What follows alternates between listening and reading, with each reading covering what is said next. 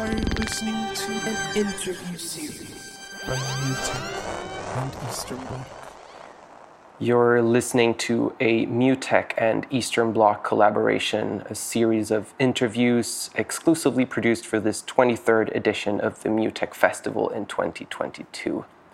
I'm Malte Leander, and you're about to hear a conversation together with Liliane Chlela, Lebanese producer and hybrid DJ, a multifaceted creator with the current home base here in Montreal with one foot in Beirut, all whilst maintaining a busy touring schedule. But here we are now in your home here in Montreal, where you're just sticking around for another few days before the next travels. Yes, hi, and welcome to my humble abode. A humble living. Also, Liliane, your most recent album is titled Safala, a heavy album of dark electronic beats, blending gritty distortion with softer soundscapes, much of it being a reflection in audio form upon the past few years of tense series of events and political situations Lebanon has seen. But from what I understand, this album was produced during quite a short period of time. Can you talk a bit more about what was the triggering event for you to start this process or producing this record? It was actually a quite fast production phase for this album. I mean, for even the rest of the albums too. Producing it took about, I mean, for my part, not the mixing and mastering, it took about a week or two tops. And there was no specific trigger for it. And that's how I usually work. I just obey I abide by whatever I feel the need to work on something. So it's not really planned or it's not really triggered by something, but of course it is directly related to whatever was happening in Beirut, and now it's even worse than before. It's not a direct reflection, of course. It's not a textbook kind of... From a personal standpoint and angle. Course. Yeah, and so the production phase took about a week or two. And then the mix and master, and then it took a little while, but here we are. A year and a half later. No, a year later. A year and a month later, yeah. With the album. So, I mean, it's not only, as you're saying, political and social commentary, but Safala also holds personal links to ancestors and family, as some building blocks to the album is tying back to your grandmother, if I understand it. What's the story behind that? Yeah, sure. The titles of the album, Safala, actually come from an incantation my late grandma used to say to me and to the rest of my family. It was just some sort of prayer to chase off the evil eye, or it was just kind of a cute bond that we used to have, that she always used to say whenever I was feeling down or feeling a bit low. So it was just a bit something to hold on to for a little while. And so, as I said, these titles are taken from that prayer, let's say. And the way the album actually reacts to itself and the way the sounds interact with each other or completely break each other have to do with the notion of good and evil, and how these two entities react and destroy each other or morph into each other based on these building blocks, actually. Right. Whilst approaching your process of composition for this album and the past, it seems like improvisation is something that is allowed to take place both in your performances and building live sets upon a range of different sound sources. But with the latest album, as you mentioned, having heavy connotations upon some important and sensitive topics, I'm curious to hear hear your thoughts on being able to maintain this tension and focus while still allowing for this spontaneous exchange, perhaps in a live performance? My musical background basically has always been centered around improv, be it in all my life and collective projects or solo projects. I've spent a lot of time performing live with different musicians coming from very different musical backgrounds. And most of these projects, if not all of them, were always based on live improv.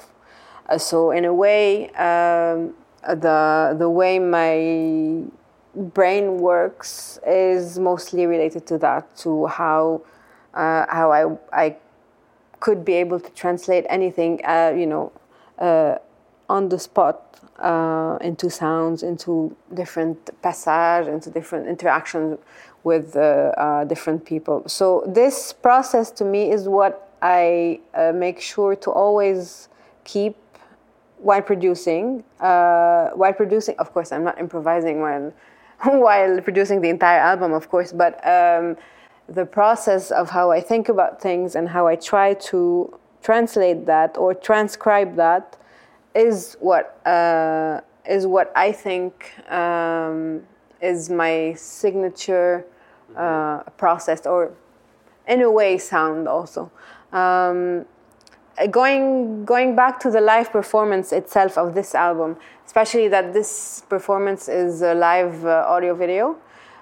So we had a video art specifically produced for that album that actually completes the entire album and the entire live experience. Donc, I don't have a lot of margin per se to really go fully. Okay, you still had to adhere to the visuals or the structure of that? Of course, because it follows a specific narrative and specific passage that go from place to another. Because this was also the process of how the video art was produced. Mm-hmm. So yeah, I leave a bit of margin for me to add and interact with sounds live, but it's not as free as I would like it to be in an ideal situation, of course. I understand. And with quite the recent relocation, now we're sitting here in Montreal, how do you feel this change of environment has affected perhaps your music and art making, now being in a different space? That was a very violent shift in a very violent move. I was lucky enough to be able to come here, of course, because not everybody else had the privilege to escape, let's say.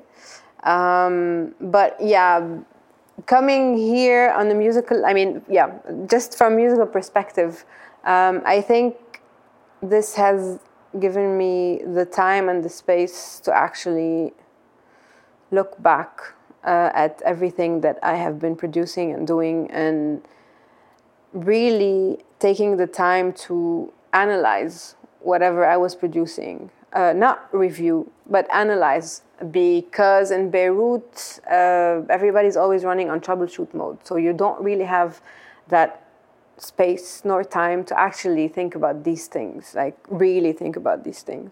So coming here really was super tough to actually be able to face these things for the first time.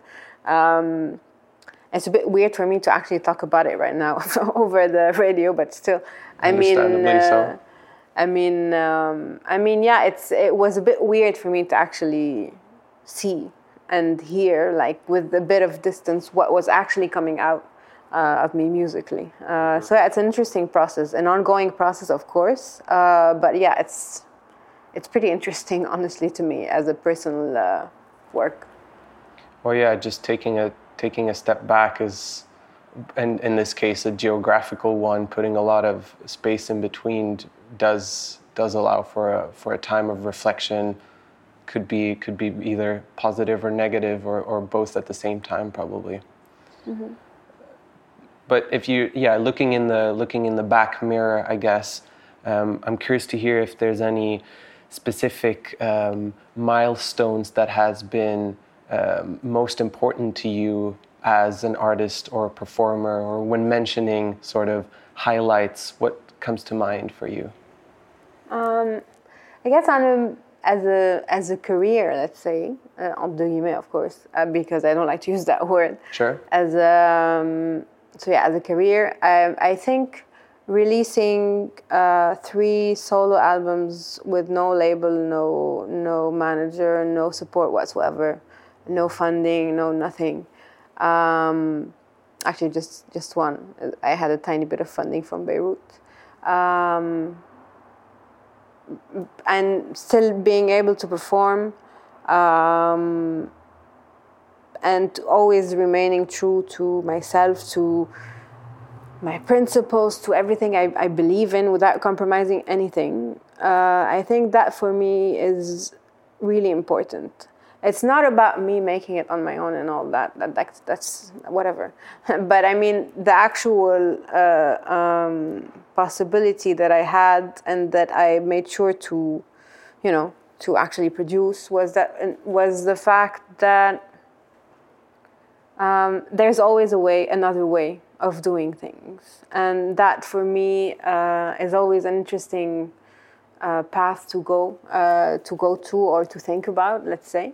And maybe try to figure out another collective way of thinking about these things, or seeing these things from different perspectives. So that for me is something, and also the collective that we formed in Beirut for female and the LGBTQIA plus non-gender conforming society in the music scene. That for me was a very, very big milestone. It's still ongoing work. There's so much to do and so little time. But that for me also was a milestone. For sure. That's a good range of different types of achievements, both for you individually, but for other communities that need those type of initiatives as well. So we talked about what's in the back mirror, but I'm curious to hear if we're looking ahead with the eyes to the horizon instead. You mentioned just before I hit record that you're eager to start working on new material, but what else lies ahead for you? When putting the eyes onwards. Hopefully, I have a few dates where I'll be touring, like mini touring. I just have a few dates in Europe. Again, crossing fingers and everything else. We get the visa on time, because also mobility as an artist with a Lebanese passport is never easy. Right. As always.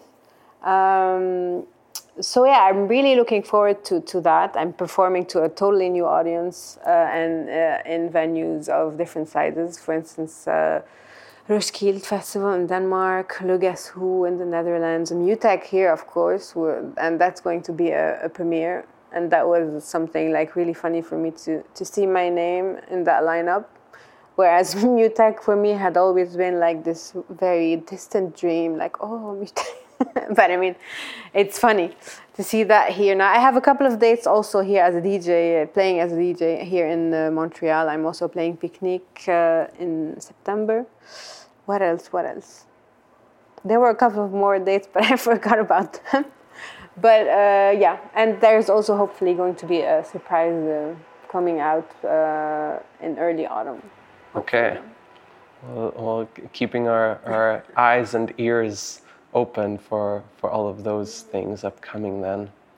You also mentioned the MUTEK performance being an audiovisual set, including both the visual elements, as you mentioned, alongside the approaches that we've talked about, improvisation and your manipulation to sound. You also mentioned a sort of premiere, but I'm interested what we can expect of this combination in the context of the festival.